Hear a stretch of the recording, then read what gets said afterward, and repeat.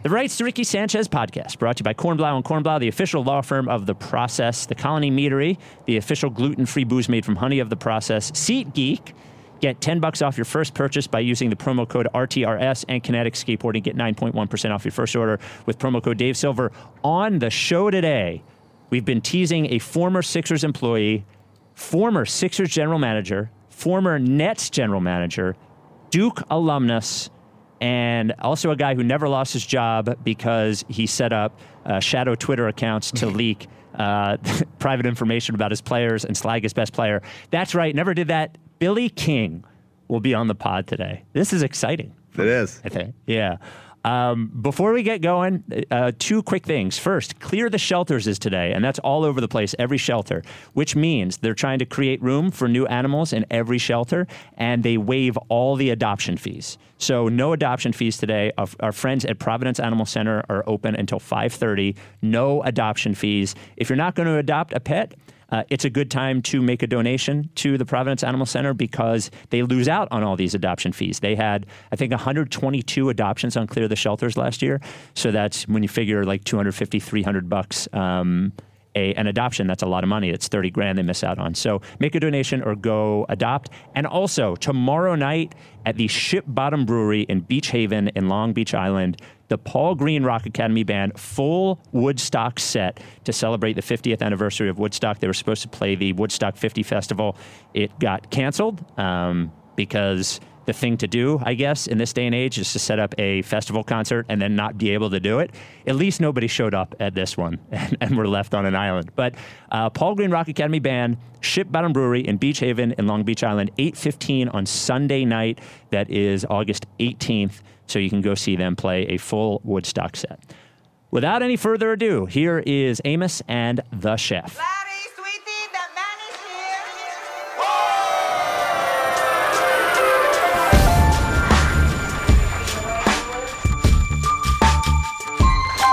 Say the name, I say the name, I say the name. We were right, y'all. We were right. Even when it went wrong, we were right. We was right, y'all. We were right. So say the name. Say the name. We were right, y'all. We were right. Even when it went wrong, we were right. We were right, y'all. We were right. So say the name. Say the name. Say the name.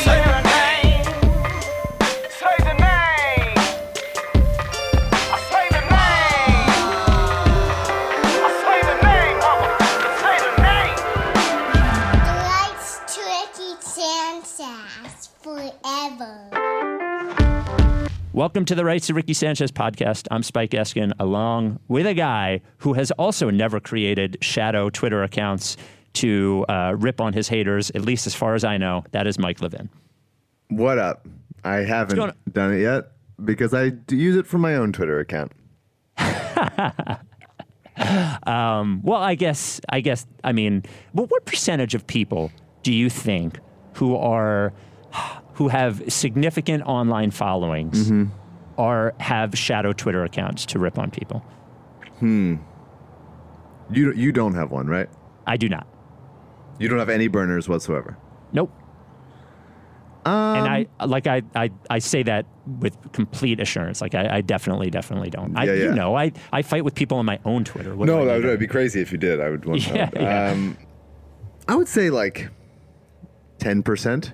Like to actually, I think a bunch of people have burners that they just, if they just want to lurk. But as far as people that want to, like, get in the mix and tweet at people, I think like 10%.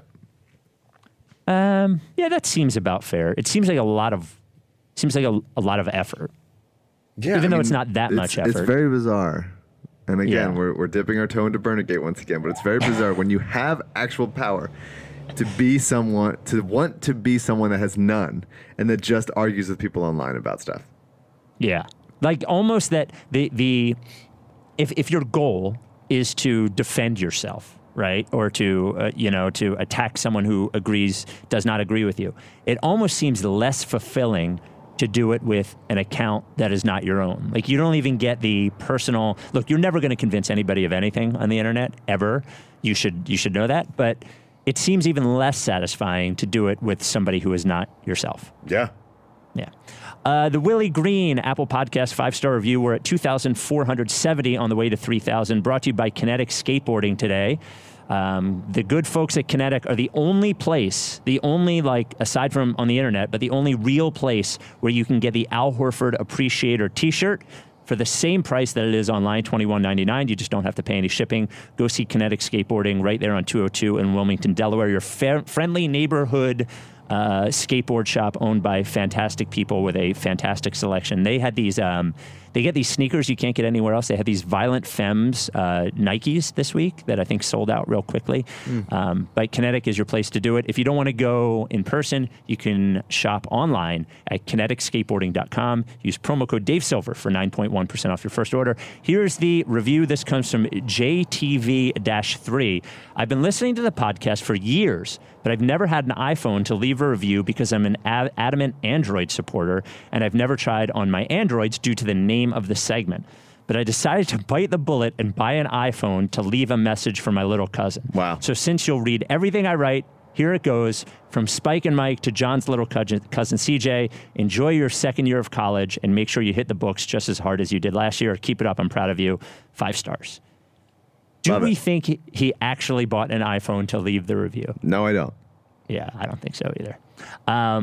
So before we talk to Billy, the live Ricky 4 with Mike Scott, cashed out with Mike Scott, which is September 27th at the Franklin Music Hall, former Electric Factory, got announced this week. The pre-sale is on Wednesday, and the regular on-sale is on Friday. If you want to be involved in the pre-sale, and we'll get into this in a minute, the online reaction was as such that I think you might want to be involved in the pre-sale. It feels like it might sell quickly. Go to, you have to sign up for our newsletter. We will send out the password on both Tuesday and Wednesday. Mike Scott, by the way, not someone that has burners. Definitely just fights with people on his own. Oh yeah. That's has already started to antagonize people against the live podcast on Twitter, which I really appreciate. Our first guest to start to get just to get into it with people. One of us. Yeah, real quick, rightsrickysanchez.com/newsletter. That's where you sign up. So, when you do these things, when you get into the agreements with the players, one of the things that you ask for is, hey, could you please at least briefly promote it online? And some of them you can get them to do it, some of them you don't. Sometimes it depends on how online they actually are and how willing they are to do it. It's never quite as easy as it just was with Mike Scott.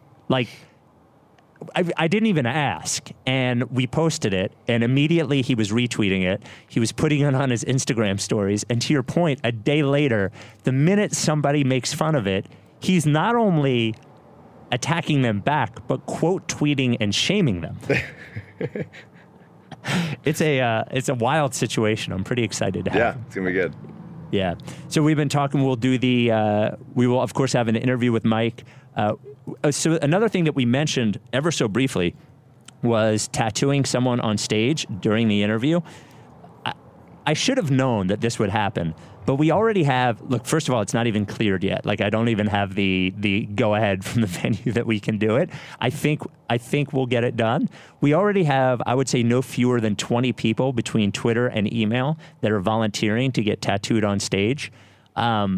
That's crazy. At least half of them said that they don't even care what it is. We don't even have to tell them what it is, which is also crazy.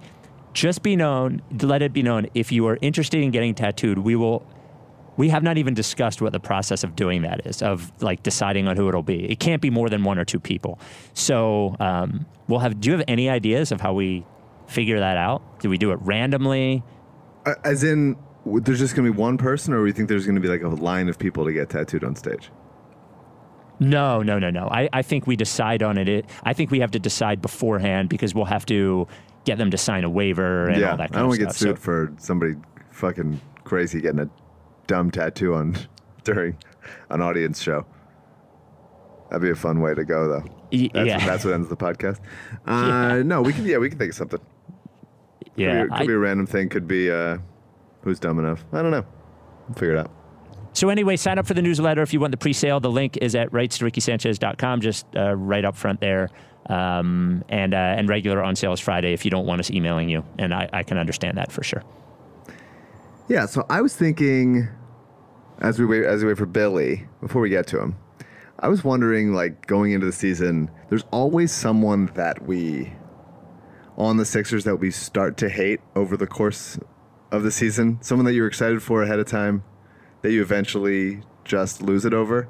And I wondered who that was going to be this year. I think last year was pretty clearly Mike Muscala and Jonathan Simmons, although Simmons was maybe ironically loved by you and a few. Mm-hmm. Yes, I did ironically love it. But like, I wonder, is it going to be Raul Neto or Trey Burke or Kyle O'Quinn or whatever? Like, or one of the rookies? Who, like, it seems more, at least on brand for me, for it to be one of the veterans, like in the Luke Baumute, like that kind of thing. What do you think?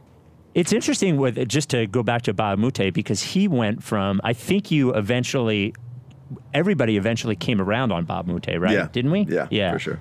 Because he was exactly, for all the years that the Sixers were criticized for not having like the vet or whatever, he was exactly that kind of guy, and also Jason Richardson and then Elton Brand. Like they got him a bunch. Elton Brand, who by the way was signed to the Sixers for a giant contract and was amnestied and then signed again, and now is the general manager of a team who amnestied him. Yeah. So all right, so a player who you sort of like turn on almost. Yeah. For me, so I don't think it's anybody in the starting lineup. I'm going through the previous years. It was definitely Damian Wilkins back in 2012, 2013. Yes, for sure it was Wilkins. Arnett Moultrie, I fucking could not stand. Yeah, I mean, he was just a guy. That was Doug Collins' bitterness for trading up into the late first round, trading a first round pick into the late first to take him, and never playing him and him being generally trash.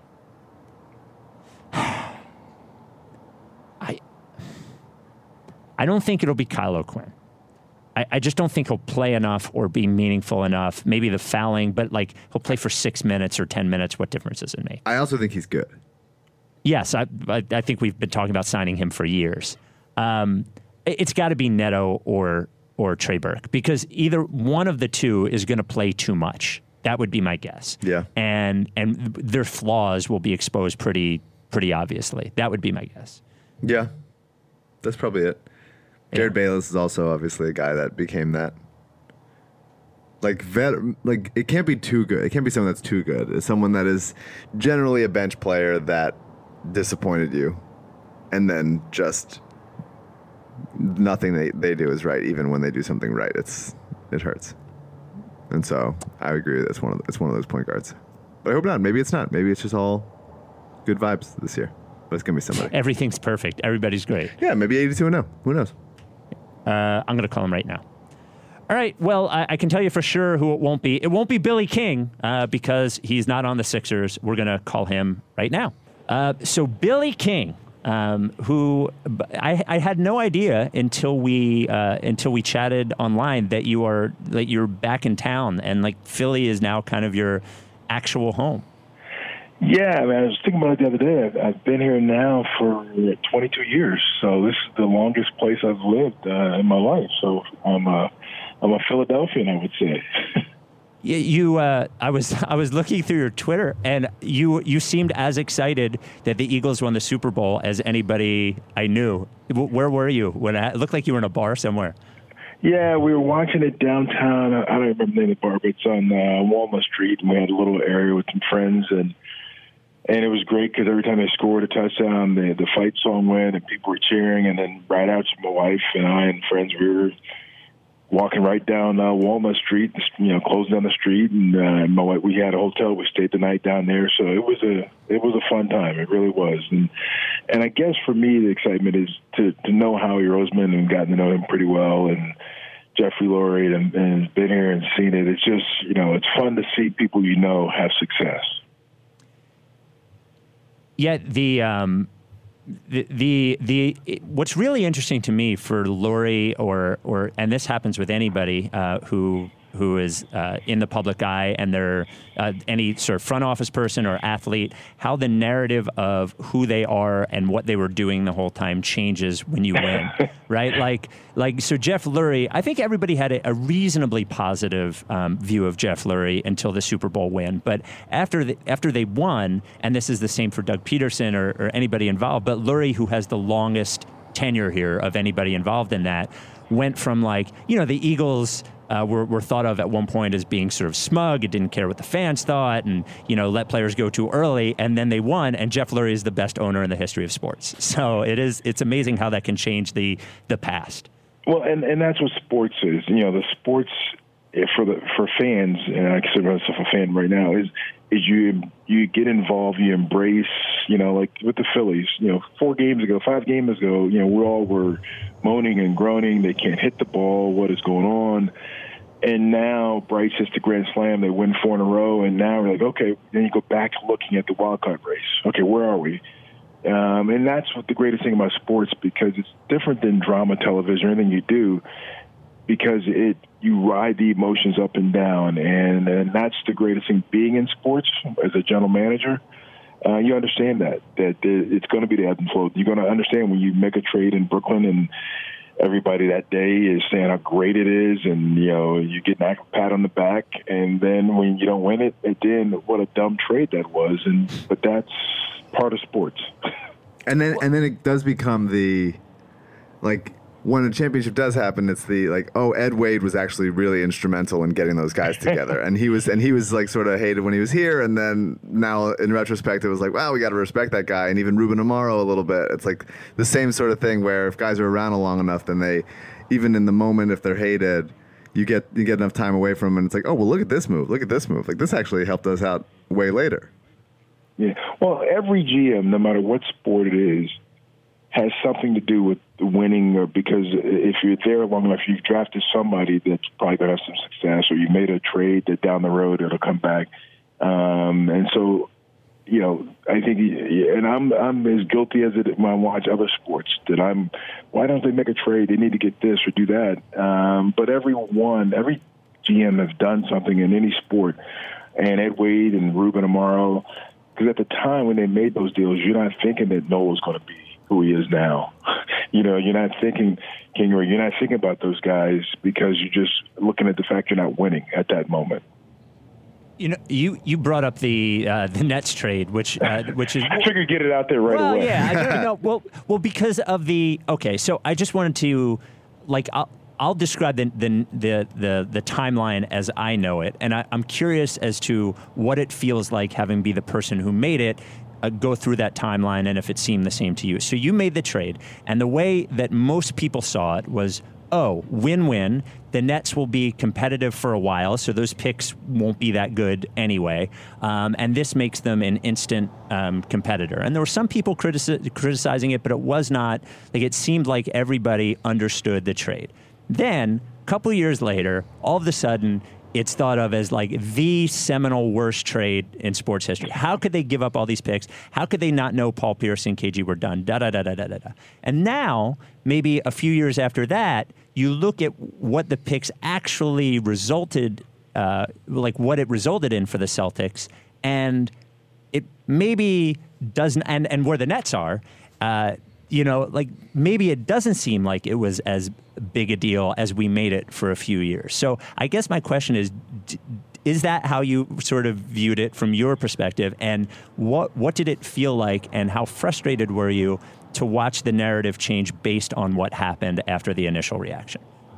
Well, you're right with the narrative, and that's how it pretty much went down. But the one thing is, when we did it, it was going to be a 2-year window. We felt we had a 2-year window. Because KG had 2 years Paul on his contract. We figured we could re-sign Paul, and it'd probably be a 1 year with a player option, so that'd have been a 2-year deal. So in 2 years, we were going to be a competitive team, maybe make a run for championship, and then we were going to be under the cap and have a chance to go after. At that point, Durant was going to be a free agent, and there were other guys who were free agents. So the deal was we were to be as competitive as we can, and then we'll have cap space, and then go in the free agent market. And what turned is Russia invaded Ukraine. And once they invaded Ukraine, the government, we put the sanctions on them, and Brokaw started, the economy changed on them and the money. And so at that point, he had a different philosophy. He didn't want to, at that point, okay, let's pull back a little bit. I don't want to pay that kind of tax money. So that's where the things changed from that point of view. And I don't begrudge him, because as an owner, you have that right to make that decision. But once you do, and knowing you've given up those picks, there's no turning back now. And so what we did, we flipped, I think, KG and got Theo Radcliffe. Not Theo, Thaddeus Young. I'm thinking another Sixer that we had. Got Thaddeus Young from Minnesota, and we re-signed him, and that ended up getting them Karis LeVert. So we were able to flip Thaddeus and do that. Bojan, who we drafted, brought in, he was able to.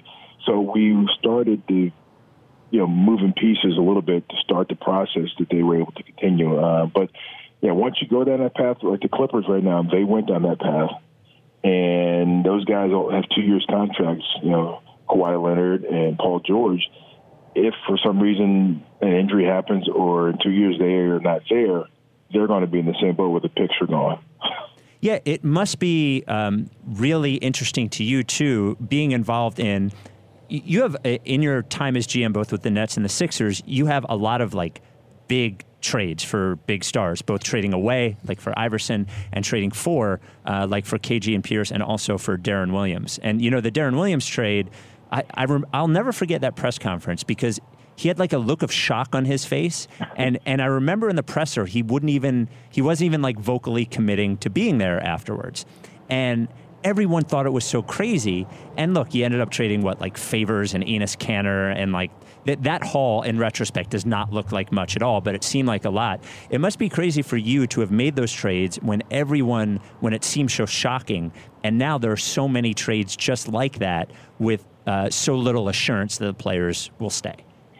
Yeah, and because I think what's happened now is teams have gotten in the mode of really trying to win. I say there's about 8 teams in this league that are really trying to win, and that a bunch of them are just trying not to lose money.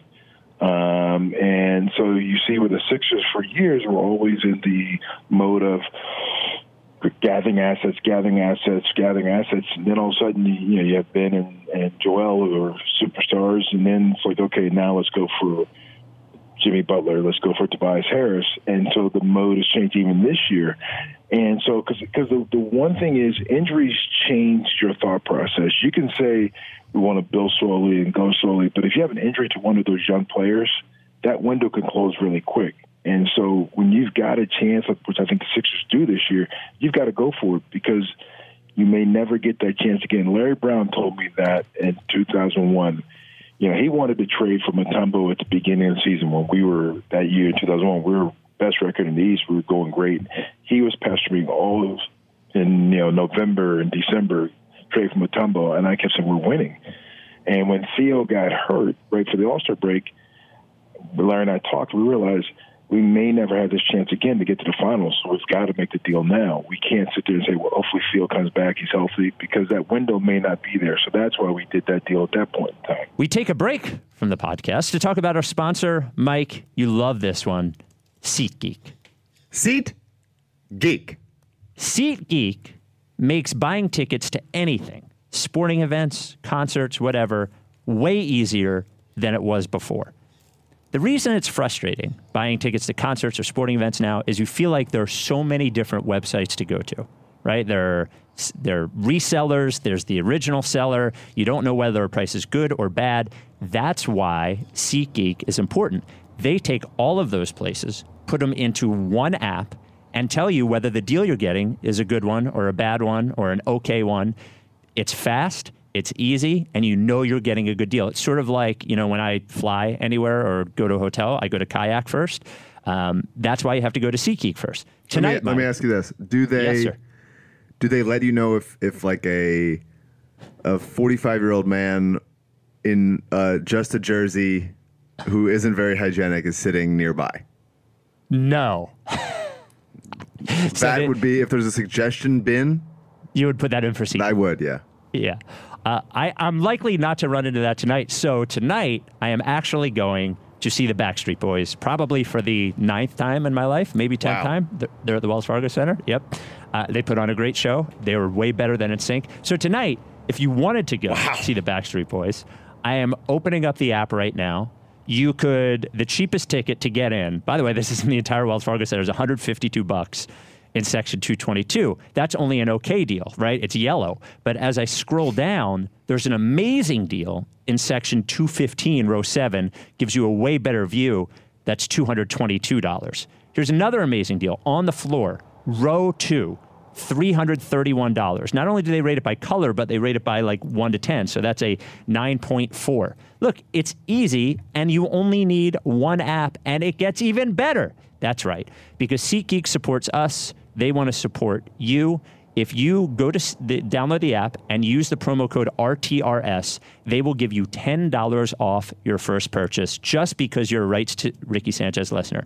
Again, download the SeatGeek app in the App Store or Google Play or whatever platform you use. Use the promo code RTRS and get $10 off your first purchase. That includes Backstreet Boys tickets. Once again, that's promo code RTRS for $10 off your first purchase with smelly Celtics fan notification coming soon to the Great.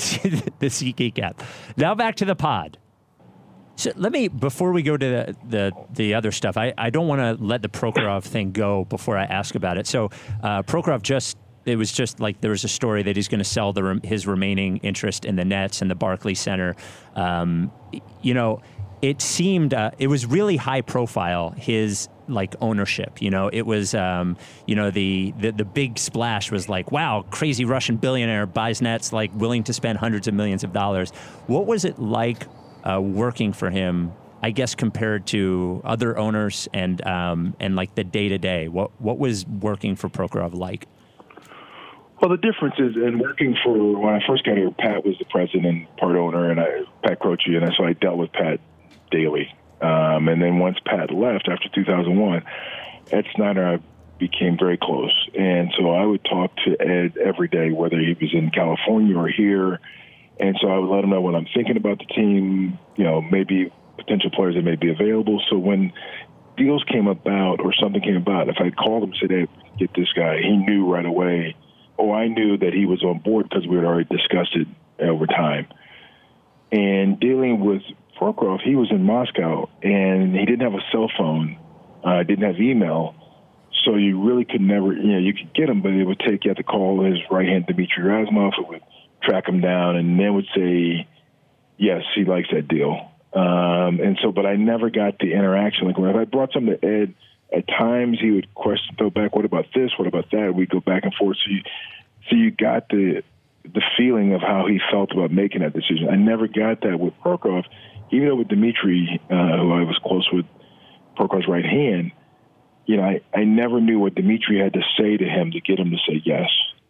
Or if he said no, I didn't know what did he say that didn't convince him to say yes. And that was the hardest part of not getting that feedback, because you need that, because you have a better understanding of what the principal person who's ultimately making the final decision is thinking as they make that decision. That's crazy. To be able to trust someone else to convey in a different language the intricacies of a deal, and that seems just not a healthy way to run an organization for that guy. Well, I just think it's how he did a lot of his business, and Dmitry, I had a lot of respect for how he did it, but it was just difficult because I had one-on-one meeting with him in my 5.5 years. Wow. And that was the one he fired me. Oh, jeez. Oh, no. Well, go ahead. I'm sorry. Otherwise it was, people were around, but it was that was the one time where he and I, I think we were together for about 45 minutes. We discussed a lot of different things, throughout the process, but of him firing me. I guess it ended up being reassigned, so to say. But yeah, that was the one meeting, one-on-one. Ownership, I think, is a lot of more now than in the past, but ownership is the one thing that I think fans don't pay attention to when they talk about the GMs get a lot of focus on them. But really, when they talk about final say, because we've talked a lot about final say with the current Sixers front office, then when Hinkie was here and all that, but final say ultimately is the owner. The owner has to like rubber stamp everything. They have to say yes or no.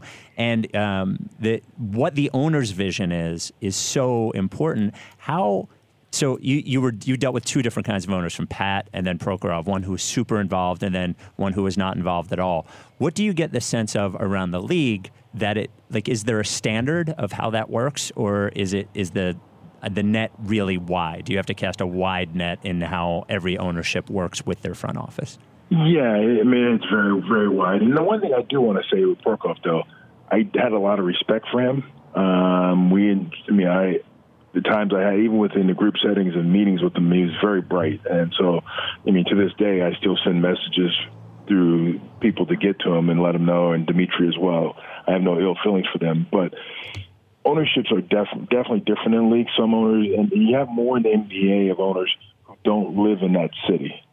When I first got in the NBA, majority owners lived in that city, and so they got a sense of the feel of the city.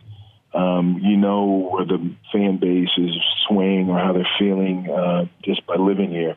Now, I think for the fact of with media and technology and the wealth that these owners have, they can live in different cities. They jump on their jets and fly in and fly out. And that's the difference. And I think a lot of the owners are how their business is different than in the past, where Ed Snyder was self-made. He built it in, different things. And a lot of owners now, they've acquired their wealth, whether it's hedge funds or private equities, where they've bought companies and sold companies and made money. And they, and buying these companies, they get rid of management, or they put some money in place to run it, and they know they're going to sell it at a certain time. And so when they come to pro sports, I think they don't understand that it's not just you're not running a company. You're not buying a company and just throwing somebody in charge and you go and leave and hopefully it runs well. These are human beings that have an emotional impact on a city, on each other. And so I think from ownership, you've got to get a sense of them. Playing for Coach K at Duke, the best thing he had going for, and he still has going for him, is he had a sense of each player's personality and mood, so he can look at us and knew how we were. He knew if I wasn't talkative in practice, something was wrong. He knew if Kevin Strickland, my roommate, was very talkative, okay, something's wrong because he's normally not that way. And so he has a sense of the pulse. And I think a lot of owners don't understand that you've got to have a feeling for these guys of their emotions and understanding, because there's a lot of pressure on them within the city. If you lose, and their family pressures. And so it's just not you're buying a company and building widgets and, cut costs here and it'll go up and we'll make money and we can sell it. So pivoting to the Sixers a little bit, you were the GM of the Sixers from 1998 to 2007, which was also maybe the worst fashion period in history. What's it like to have so many pictures of yourself with a phone clip on your khakis on the internet? That was the old. I think it started when I first started. I think we had two-way pagers. Motorola had this two-way pager, and that's how you communicate, because you couldn't even text back then. There was no text. And then you went to the BlackBerry, and you're right. You look back on it and think, my God, I was wearing a BlackBerry on my belt, and then the flip phone on my belt. Yeah, it's. And you didn't even talk about the fashion of the big suits. Michael Jordan had the impact on the league, where everybody wore their clothes real big and baggy.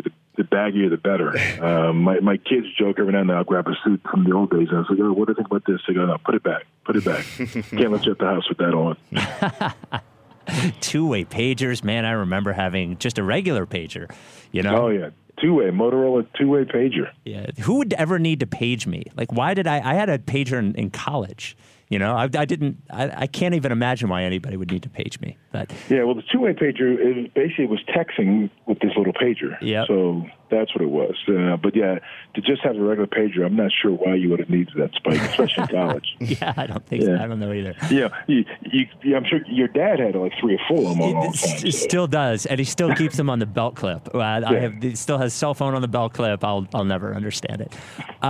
Well, in your Sixers, so, you know, you traded Allen Iverson, right? So when the decision gets made, like, how does that, could you take us through how that happens? Do you make a decision and then start calling? Like, I always wonder how the information gets out from a team that this guy's available. We see it in the media, but is there an internal system where you call a couple of people and they disseminate the information? What is the process there? Well, this one was pretty public. I remember we were playing in Chicago, and it was probably Allen's last game. And I was sitting right behind the bench and then just watching it and watching the players' reaction and seeing everything in full. I knew at that point that it was time. And so we got back. I called Ed Snyder and said, Ed, it's time. I said, we've gone. I said, for this franchise, it's time. It's best for us and it's best for Allen. That we make this decision to move him. And he said, look, let me talk to Brian Roberts, who owned majority owner of the team at the time, and they talked and said, okay. And at that time, Allen and myself and Leon Rose, his agent, had met 2 weeks before that, and Allen was all in on to continue to try to build slowly, add young guys. And I got a phone call, matter of fact, that from Leon the next day after the Chicago game said Allen said he thinks it's time also to be traded. He wants to be traded. And I said, Leon, we just had that conversation. Now, once, this ball gets rolling, there's no turning back. And so I go and talk to Allen on the court, and he goes, I think it's time. I said, okay, I agree. And so the decision was going to be to try to say he was injured because he left the game in Chicago saying his back hurt, and then he wasn't going to go to Orlando, and then we would start the process. Well, we were playing at home. I'm not sure it was on national TV, and Lisa Salters happened to run into Ed, and Ed happened to say, yep, we're going to trade him on national TV. Oh, boy. And she said, has he played his last game? She goes, yep, he sure has. And I'm sitting this week, game ready to start, and I get text like, Ed just said you trade Allen. And I said, okay. And so they got out that way. And then now the next step was, everybody was calling with offers and making things. And the way I tried to do is try to find 2 teams, or end up being 3 teams out west that really wanted them. And I allowed Allen and Leon to give me a list of teams that he would like to play for. And so these teams started bidding, and I let them know, well, you got to make a decision because, I'm getting this and that. So I got 3 of them bidding on each other. And the interesting about this is one of the teams needed to try to get a pick back from one of the other teams that was in the middle of trying to get Allen. And so I said, okay, they're never going to give them a pick because they want Allen's. And so, and I remember getting a phone call from Denver saying, we got to go. We got a yes. So let's do it now before we change our minds. And so that's how it ends up there. It's got to be tough to have an owner kind of undercut leverage that you'd have. Obviously, there are people still interested in it, but now it seems like everything is played so close to the vest. So to maintain as much leverage as you can. But if Ed Snyder's going out there saying, yep, we're trading him, then you lose a lot of that negotiating power. Yeah, but once I would have started calling teams, it have got out. Because once I would call, like, say, Denver, then you make another call to Minnesota. Next thing you know, they're going to go to their staff, and somebody within one of those staffs is going to tell somebody, and next especially nowadays, Woj is going to have it, and it's going to be out there that, they're potentially trading this guy. And generally when it happens where it doesn't get out, it's usually done very quickly. Like with the Darren Williams, I sort of touched base with Kevin O'Connor, Utah, and we were going back and forth about different things. And then once I knew we didn't get Carmelo, I called him and I presented a deal. He says, well, I can't add those pieces, but let me kick it around. I'll get back to you. And he didn't mention he wouldn't trade Darren. He came back with a deal. I countered. We agreed. We said, let's sleep on it for 24 hours. If it gets out, no deal. The next day we woke up, we did the deal. We take a break from the pod to talk about our sponsor, the Colony Meadery. That's right. the Colony Meadery mead, the oldest alcohol out there, the oldest alcohol on the books. It's made from honey. It doesn't like taste like honey, but it's made from honey, which means, Mike, this is good news for a lot of people, celiac people, gluten sensitive people. There's no gluten in the mead. None. No gluten in the mead. We have a lot of great news coming up. They have tons of flavors, the Colony Meadery. Just go to colonymeadery.com. Just look at the cans. I'm a big can guy. I like beverages in cans, and they have tons of different flavored canned meads. Grapefruit League, amazing. Mini Mead, amazing. Tea-Tax, amazing. Go to colonymeadery.com. But good news, and we can't reveal it yet, but Lick Face Volume 2 is on the way. I don't know if we should give them a hint as to the flavor. We'll wait. But Colony Meadery, Lick Face Volume 2 is on the way. Lick Face Volume 1 obviously has Vlade on the can, is a pumpkin spice mead. I think that's still available on the site. As well, the other thing we want you to do, a new thing for the Colony Meadery. We're going to start a section on the website for pictures of you with your mead, and we are calling it Have a Mead Coward. So what we want you to do is take a picture with your Colony Mead, post it on Twitter, Instagram, whatever, tag us, tag Colony Meadery, and put Have a Mead Coward, and we'll put you into the gallery there. And if you don't want to buy it online, it's available all different places in Eastern PA. It's at Wegmans, every Wegmans in Eastern PA, Bella Vista, Beer Love, Whip Tavern, Bottle Room, Iron Abbey, Urban Village Company, Johnny Brenda's, De Bruno Brothers. Pick up some cheese and mead, which is a long-standing tradition, standard tap. Or, as I said, go online and order colonymeadery.com. Use code RICKY, RICKY, for $5 off. Must be 21 to drink. Please get buzzed responsibly. Again, that is the Colony Meadery. Now back to the pod. Interesting. You dealt with, there was obviously not a lot of media there, and you were general manager in both Philadelphia and New York, so you dealt with a lot of media, but it does seem like that whole thing, the thing around trades and around signings and the media manipulation from agents and from teams and shoe companies is way bigger. How much harder is it to navigate that whole thing now, do you think, compared to, say, 20 years ago? It's almost impossible because there's just so many. The only way you try to keep it within is you got to keep your inner circle small that you're talking with. And there's certain teams, once you talk to them, it's going to get out. And then so you try not to talk to that team unless you want to do a deal with them, because if you mention anything, it's going to get out. Then there's certain teams you can talk to and it's not going to go anywhere. But you try to keep the circle tight. You don't want to include your head coach too soon, because they're going to include their assistant coaches, who's going to include, and not doing it in a bad way, but they're all trying to gather research and talk to people about, tell me about this guy. And once you start doing that, it goes pretty quickly in this league, and then it's out. How much of... Oh, sorry. Just one quick follow-up. How much of what we read right now, of what we hear from, let's say, mostly sources that we consider to be legitimate, the Wojers of the world, the Steins of the world. I'm not saying them in particular, but that level of person. How much of what we read is from teams, and how much of what we read is from agents? A lot of it is it's from, if a player's trying to get traded, it's from the agent.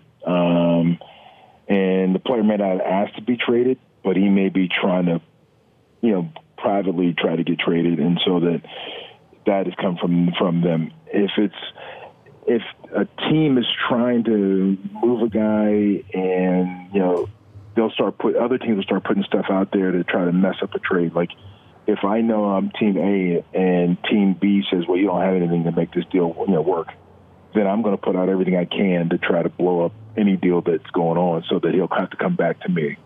And so that's how a lot of stuff gets out there that's false, because somebody's trying to just blow up the deal that's currently going on or get in the middle of it, so that he has to come back to you. How do you know when a guy, I know you said with Iverson it became evident that it was time, and that was obviously a very specific circumstance, but how do you know the moment when a guy it's the right time to move on, in the sense of, like, MCW was traded at the height of his value. Jahlil Okafor was not traded at the height of his value. How do you know when you're holding on too long or when you're going too early? Is it almost like blackjack in a way, like deciding to stay at the table? Yeah, well, like with Allen, I just knew where we were in his career and where we were with the other players in Korver and Iguodala and Thaddeus Young. They were at the beginning, and Allen was at a point where he was really trying to win a championship. So you knew we weren't going to happen probably in the next 2 or 3 years. So that's when you say, okay, let's move on from him. I always say, I think you'll know if a guy by the second year if they're going to be successful in the league, if they can be a rotational player, whether it's top 8 by their second year. And they may not even be playing a lot, but you can just tell from practice and how they conduct themselves and their work ethic. And I say if after year 2 you don't know, or if you don't move him, if you think the guy can't play, and after year 2 you don't move him, everybody else in the league is going to know, and his value is going to go down. And I think the problem with happened to Joe Okafor is that he was drafted here, and Sam was going to hang on to him. And then once Brian came in, it was like, okay, I got this name, I got to get him. And the biggest thing I think when players are drafted, after they're drafted, their draft order you got to get rid of that and just go based on how they played. Yeah.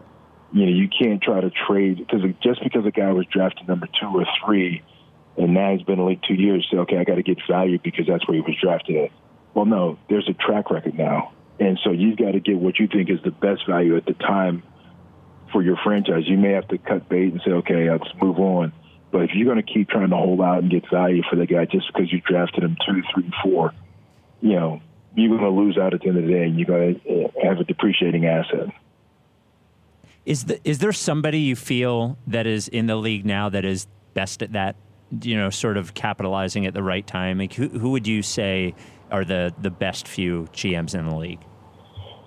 Well, I mean, I've always liked Sam Presti. I think Sam does a good job of understanding the marketplace, understanding where things are going to go, and thus far what the Clippers have been able to do in a short amount of time, moving Blake Griffin and Chris Paul and the players that they moved to get to where they are, DeAndre Jordan. It's been pretty remarkable.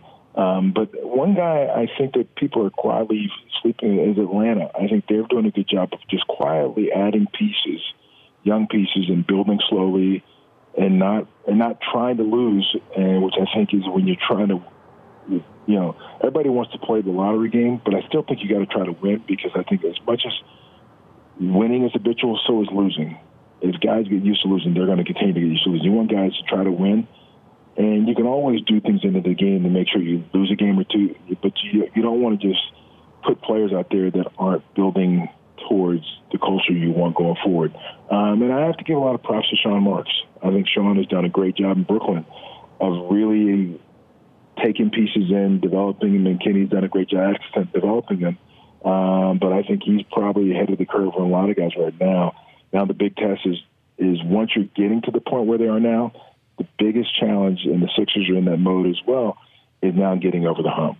Is how do you get now over the hump to get to that finals? Who are you rooting for in Sixers Nets first round this year? This is the most important question of the podcast. There's no doubt. I'm Philadelphia all the way. There we go. There we go. You mentioned Sean Marks, who. This podcast started pretty much a week after Sam Hinkie traded Drew Holiday.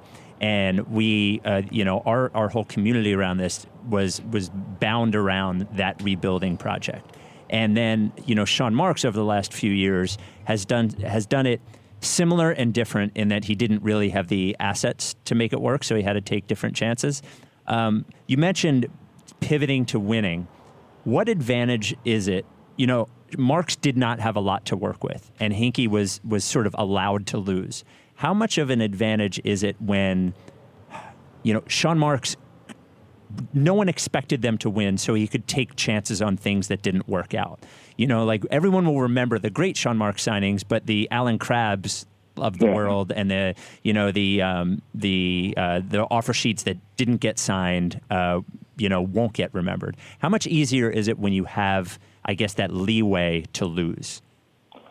Well, and everybody, when you're in that position, and I mentioned Atlanta, when you're you're at the bottom and you're losing, people they don't focus. You do take chances. You can say, well, I'll try this because, hey, what do we have to lose? If Krabby signs it, Valen Crab signs it, no big deal, so you can do those things because nobody's expecting you to win. But I do think you gotta try to put yourself in a position where guys are trying to win games, though, and playing hard and winning games and doing things that you want to do when you are trying to win a championship, when you do have the right pieces. And I'll always bring up Duke, but I go back to Coach K, and there's a great plug at ACC Network on next week.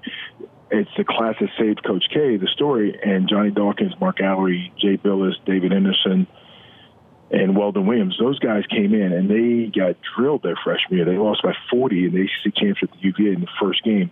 Coach K continued to play man-to-man. They pressured, and everybody said, play zone. He goes, nope, because when we start winning, we're going to have to play man-to-man. And 3 years later, that same group is, they were in actually 4 years later, they were in the ACC NCAA championship, but he stuck to how he wanted to play and built the foundation. And I do think that's what Sean and them did and Kenny did in Brooklyn.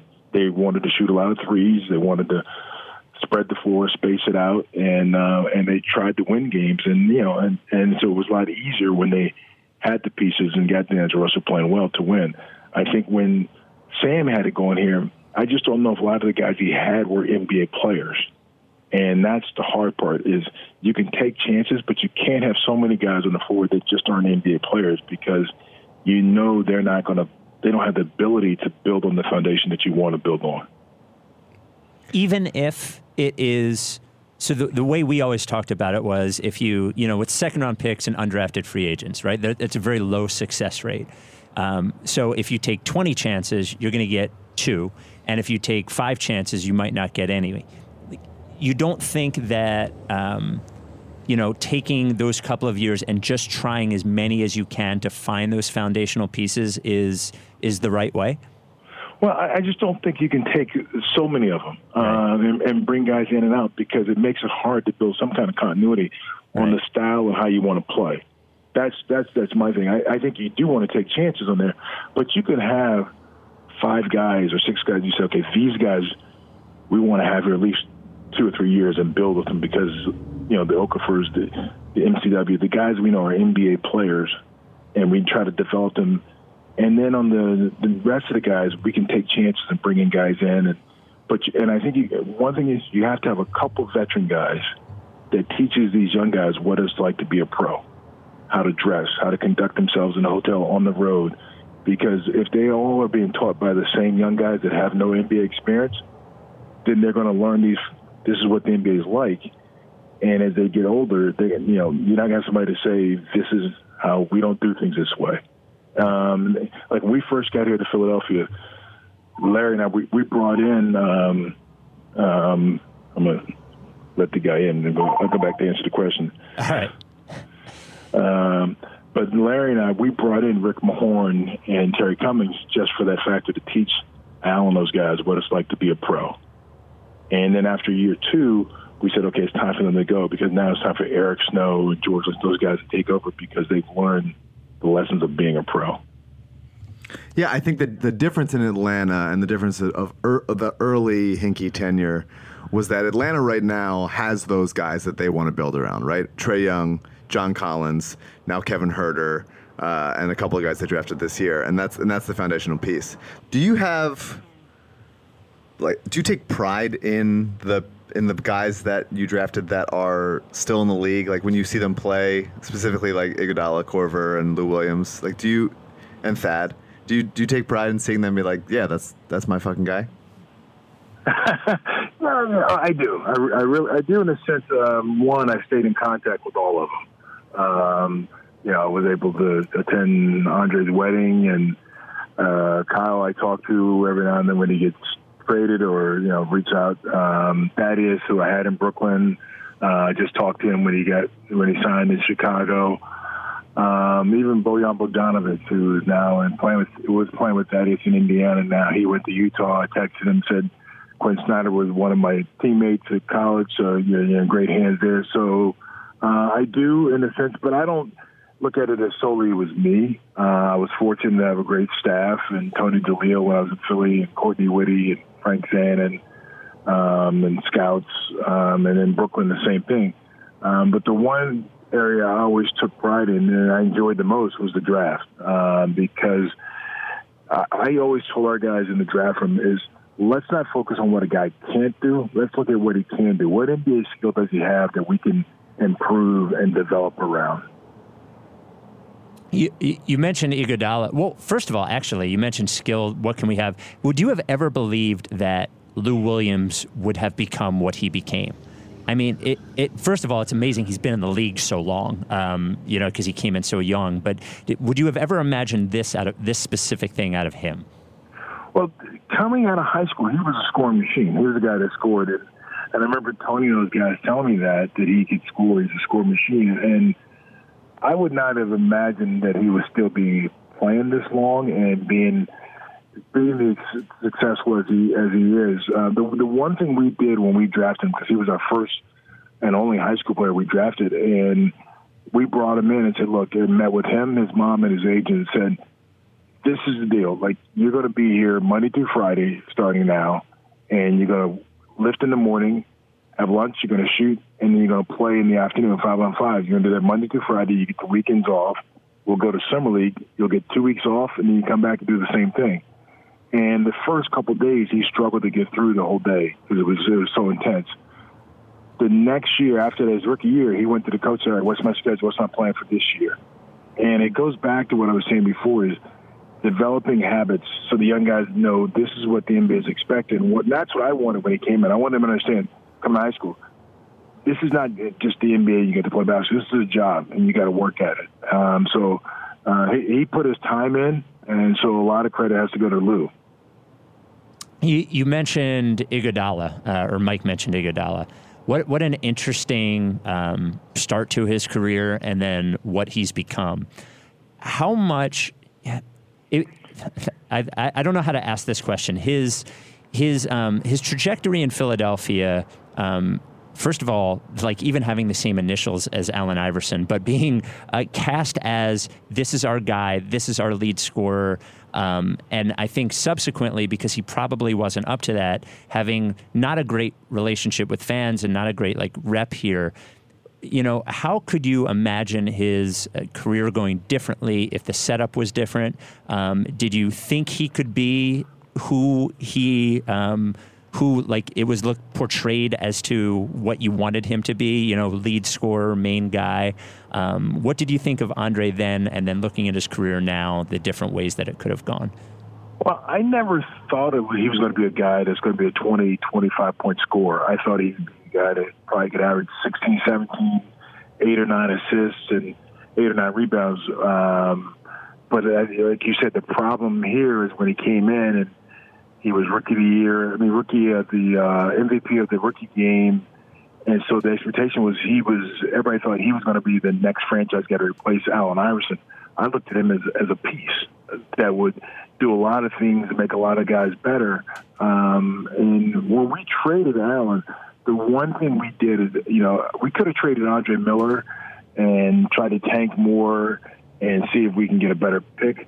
But as I told that son, I said, Andre Miller is a true point guard. He will let us know if these other guys are NBA players. We'll know if Andre, if Kyle, if Willie, if these guys are really, truly NBA players, because he'll put them in position to be successful. And that's why we didn't, because we needed to find out how good they really were. I can't believe, would you have ever guessed, do you think Andre Iguodala is a Hall of Famer? Yeah, I think he will be. And just for the fact that being MVP in the finals, winning the championship with the Golden State Warriors, I think he probably will be. And look, the great thing about the NBA, the pro and not the NBA, the basketball fame is a lot different than baseball. Baseball, there's no way I would say that because it's impossible to get in there unless your numbers are off the charts. But I think for what he's done in the NBA, I think he will be. Do you lose sleep over? This is, by the way, this is going to be my portion of the podcast when we get into the very minute stuff as everybody turns off the podcast.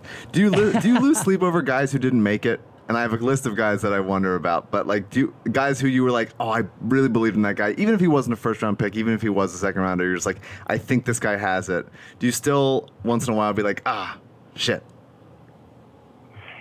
Yeah, I mean, I do, and you think back and say, wow, if we didn't take that guy, we probably could have drafted that guy.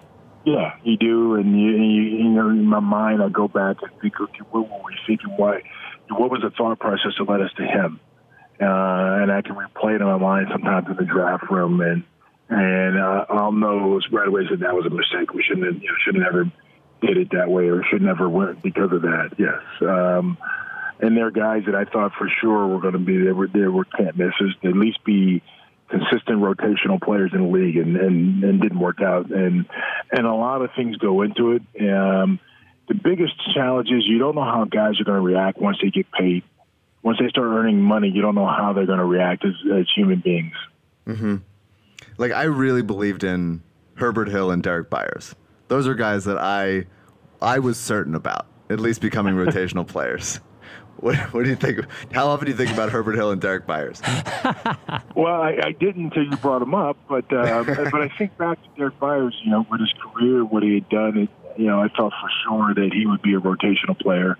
And I thought Herbert Hill had the skill set and the mindset to do it as well. So you're right. Those are two guys I thought, they fit what we were and how we drafted guys. And, they're, I think, 4-year players in college and ready to come in. And it's just something about them that just didn't work. I don't know why, but yeah, I didn't think about them until you brought them up. But then once it did, I thought there definitely were two guys that would be rotational players in the NBA. Good. I'm glad. Honestly, I'm glad Billy, we're on the same page. I still believe in Rodney Carney, if we're being honest. Like, every time I saw him play, and now looking at the NBA now, I'm looking at him, I'm like, that's a 3-and-D guy. Come on. He's got it. Well, and Rodney had all the tools. The athletic ability, the shot. I mean, you're right, 3-and-D, and I don't know if Rodney had the desire to be great. Right. And I think he wanted to be good, but I think he had the desire. He had to want to be great. He may not have lived up to being great, but he had to have this. Like Kyle Korver wanted to be great, which I think allowed him to overcome a lot of his deficiencies to be a good NBA player. And that's where I think Rodney had that desire to be great. I think he wanted to be good, and when you be good, you don't put as much effort into it, much work, because be good is just you make a roster. To be great, you got to work at it. Tim Thomas always struck me as that was like the missing piece there, at least from afar. Yeah, and I think Tim is exactly in that same boat. Had all the skill set, greatest guy in the world, but I don't think he had the desire to be great, but wanted to be good. We take a break from the Rice and Ricky Sanchez podcast to talk about our incredible sponsor, the official law firm of the process, Kornblau and Kornblau, Mike. So we're bringing something back for Kornblau. We did this a while ago. It was very popular. We're going to bring back Kornblau legal tips. Huge.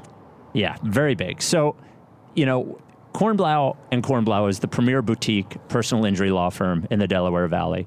And you call Kornblau, you get a Kornblau. We talk about that all the time. It's not just a referral service, but he's there to help you, to prepare you in case something bad happens. So the tip we're going to talk today about that I actually ran into is, and you'll notice this when you get your auto insurance, there's a section for uninsured and underinsured motorist coverage. This is really, really important, because if you get into an accident with somebody who does not have insurance or has not enough insurance, then that's where that coverage comes in. So let's say you get into an accident with somebody who doesn't have insurance and they were in the wrong. And let's say they don't have any money. There's no recourse for you, right? That's what underinsured motorist coverage is. So most people, when they skimp on something, skimp on that. So they'll see that they only have $15,000 of uninsured motorist coverage. That means that if the driver who hits you only has $15,000 of liability insurance, you can only get $15,000. That's why you need underinsured motorist coverage and uninsured motorist coverage. It is worth the investment. Like I said, I got into a car accident years ago. I had a lot of underinsured motorist coverage. The person who hit me had no insurance, and that really is really important. So, and those are the kind of things that Kornblau will tell you. if you get in any sort of accident, you're in an accident, you slip and fall at work, accident at work, a car accident, anything like that. Medical malpractice is what they specialize in. Call Kornblau, and he will lead you down the right path. I'll tell you if you have a case, and then if you do have a case, he's the one to get you the best results. The Kornblau firm has been there for 40 years, started by his parents. It's him and his mom running it now with an assortment of other Kornblaus. If you think you might have a case, give him a call or shoot him an email. It doesn't cost you anything, nothing, until he gets you results. 215-576-7200. Ask for Adam, or just go to lawyersfortheprocess.com. Kornblau and Kornblau, the official law firm of The Process. Now back to the pod. So the whole thing happens with Brian Colangelo here, and I say the whole thing happens in that we've talked about it for hours and hours and hours. I'm whittling it down to 4 seconds, but and then they, there's no GM for a little while, and then they hire Elton, who everyone loves as a guy, respects, but had basically a half season of G League general managing as his front office experience. What did you think of that hire, and what do you think of someone getting that job, their ability to handle it with so little actual NBA front office experience? Well, the one thing is I think they put some people around them that had experience and that worked. And speaking of, when I got the job in Philly, I'd been an assistant coach for Larry Brown.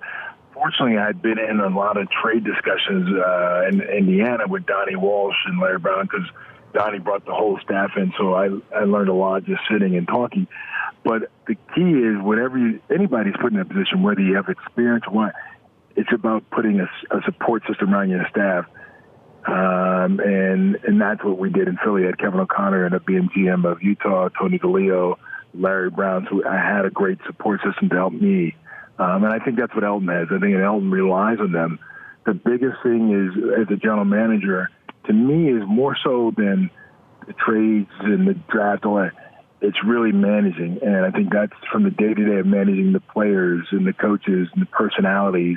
Because at any point in time, the season can go awry if you're not managing the personalities and try to put out fires. I always tell people, I said, my job as a GM was to be a fireman. I didn't know how big the fire was going to be. There was going to be a fire every day. It's just how big it was going to be, and I had to put it out. Your thoughts on Elton Brand being heightest and only signing huge men as a big guy to play for the Sixers? Well,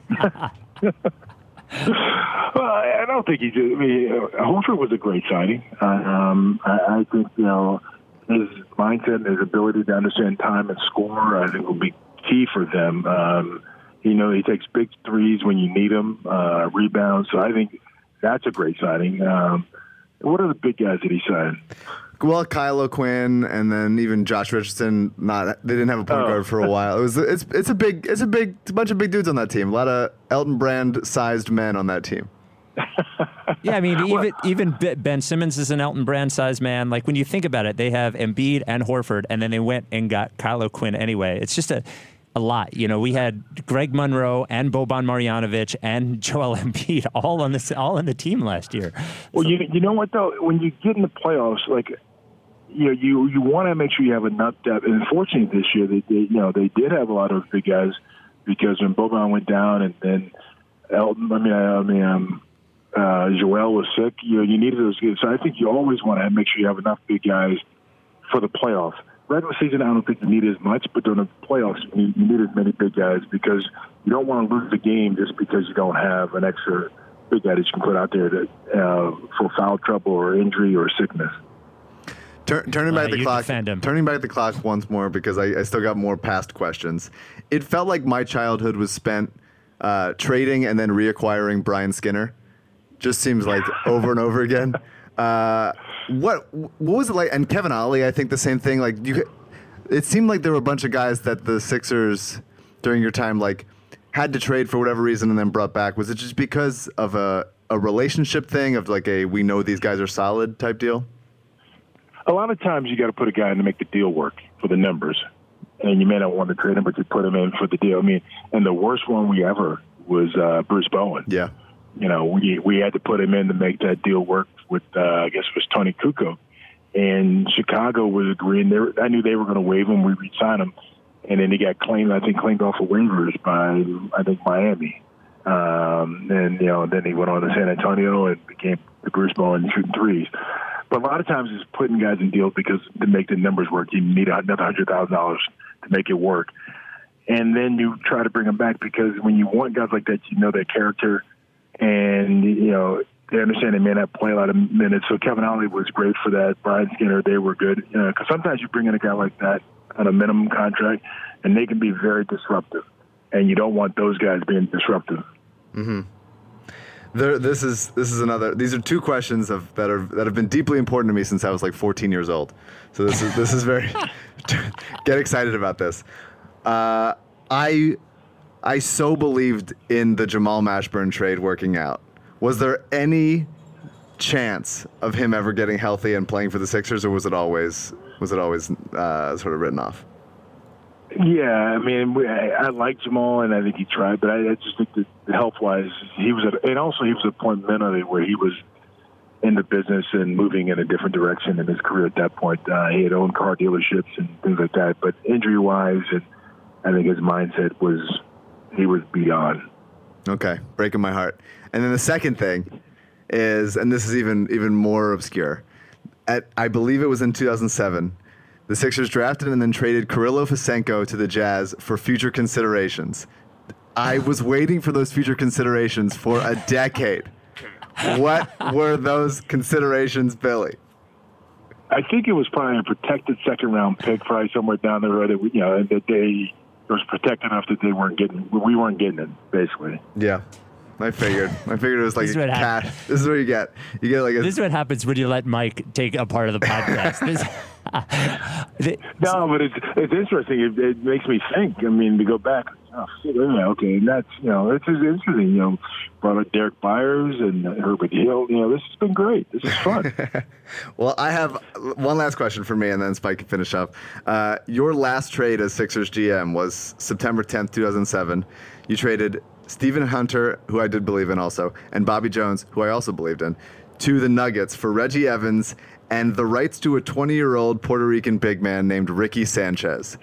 Did you know that is now the name of this podcast, is the rights to Ricky Sanchez, because you acquired him then? I do. We actually, so we've never spoken to Ricky Sanchez. We know that he's aware of it, but we did find out a couple of days ago that he was trying to obtain one of our T-shirts from one of our listeners, and then the conversation fell off. Did you never talked to Ricky Sanchez, did you? I did. I talked to Ricky. I talked to his dad. Wow. We talked about possibly coming to Summer League, and that was one where I remember doing the deal with Denver, and Denver just said, "Look, you got to take the rights to this guy." I said, "I don't want him," and they go, "No, you got to, trust me, we'll give you the rights to him. Just, we're throwing it in." And I said, "Okay." And immediately after, I got a call from his agent. Said, "What? I can't believe Denver did that. They were supposed to keep him. They were going to give him a deal." And I said, "Oh, okay." I said, "Look, they just threw him in." I said, "Oh, I'll take him." So that's how the Ricky Sanchez ended up in that, and hence, without him, there would be no Ricky Sanchez podcast. That's right. Well, his existence didn't create the podcast. No, I don't. I got to give it to him. It's all Billy. Right. Identity. For sure. Billy, for sure. if I were your agent, Billy, I'd be asking for a cut of this podcast that you're on right now. Yeah, now I think about it, I should be getting something out of this, right? Yes, so. For sure. Yeah, well, you have your people call my people, and okay. we'll work it out. But my last question, Sixers wise, is, or just in general, is so. Do you think they are the best team in the East? How do you think this works? They've got two centers that they're going to start. How do you feel like this team projects this year? Yeah, I think they're definitely. It's 1-2, 1A, 1B, and Milwaukee. And unfortunately, I think if they can stay healthy, and I say they, I think if Joel can stay healthy, and I think that both, man, whether we're going to call it, I think they do need to, monitor on the season and have them ready for the playoffs because they're a playoff team, and that's the goal, is to be ready for then. But I think if he's healthy and in shape, they can't beat. I don't think anybody can beat him in the East. I really don't, because I think he is by far, when he's in shape and healthy, the best player in the Eastern Conference by far. When you have the best player, you tend to win, and that's what Toronto had because Kawhi was the best player last year. But I think by far the Sixers with Joel healthy, and I think the big thing is people with Ben Simmons and shooting the basketball. It's not so much of Ben having to make those shots. I think Ben's got to understand that he's got to take those shots because when the ball gets kicked out on rotation and swung to him, everybody's planning on the person, and then that next pass, like, okay, this guy's going to shoot it. They get the rebound. When he doesn't shoot it, the offense has to reset and the shot clock winds down. That's when you get a bad shot. So it's not as much as shooting threes, whatever. It's just be in a position, take the shot, and now everybody can be in a position to rebound. So to me, I don't care if he shoots 25% from three or from the fifth. It just takes a shot because he gives everybody the natural position of rebounding and continue the possession going. So you think healthy Joel Embiid is obviously better than Giannis? Yes, I do. I think if he's healthy in shape, yes, he's better. I love it. That's a great way to end. I honestly can't think of a higher note to leave on. I appreciate all of your time, especially around your Comcast appointment. And you let us ask. We asked every question we wanted to ask, even about future considerations. So I appreciate it, man. Thank you, man. Anytime, guys. Appreciate it. Thanks, Billy. All right. Thank you. Bye. There we go. Billy King. Wow. He answered everything. He did. Prokhorov is exactly the caricature of someone you'd expect. I mean, sometimes it's like, oh, yeah, this thing about him is he's not really like this. But the fact that the only time they met was when he fired him is so funny and so fucked up. It's crazy because the what you think of, like my perception of that whole thing was that Prokhorov was the one directing them to win now. Like, I'm going to spend all this, I'm going to do all this. The fact that that could happen without, like, meeting with him is fucking crazy. Wild.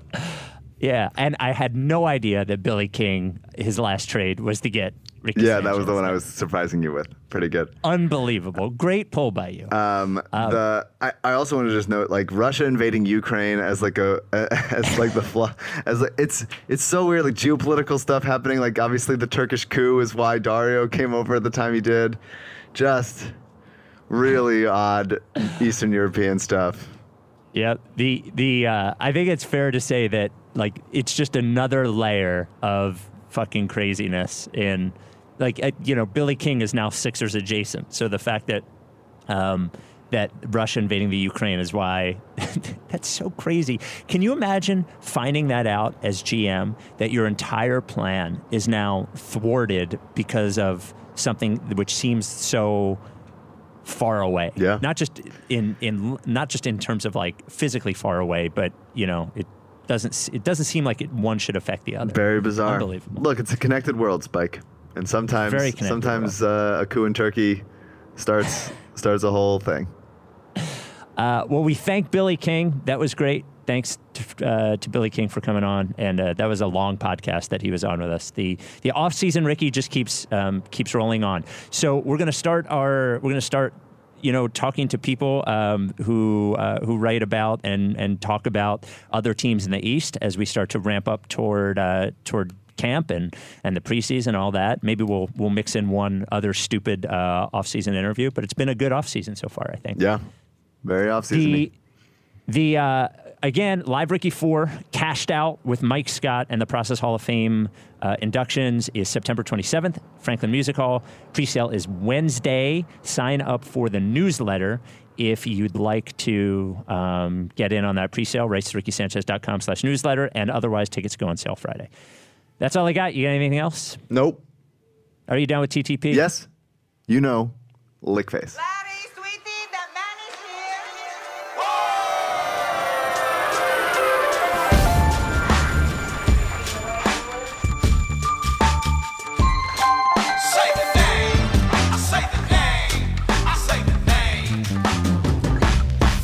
We were right, y'all. We were right. Even when it went wrong, we were right. We was right, y'all. We were right. So say the name. Say the name. We were right, y'all. We were right. Even when it went wrong, we were right. We were right, y'all. We were right. So say the name. Say the name. Say the name.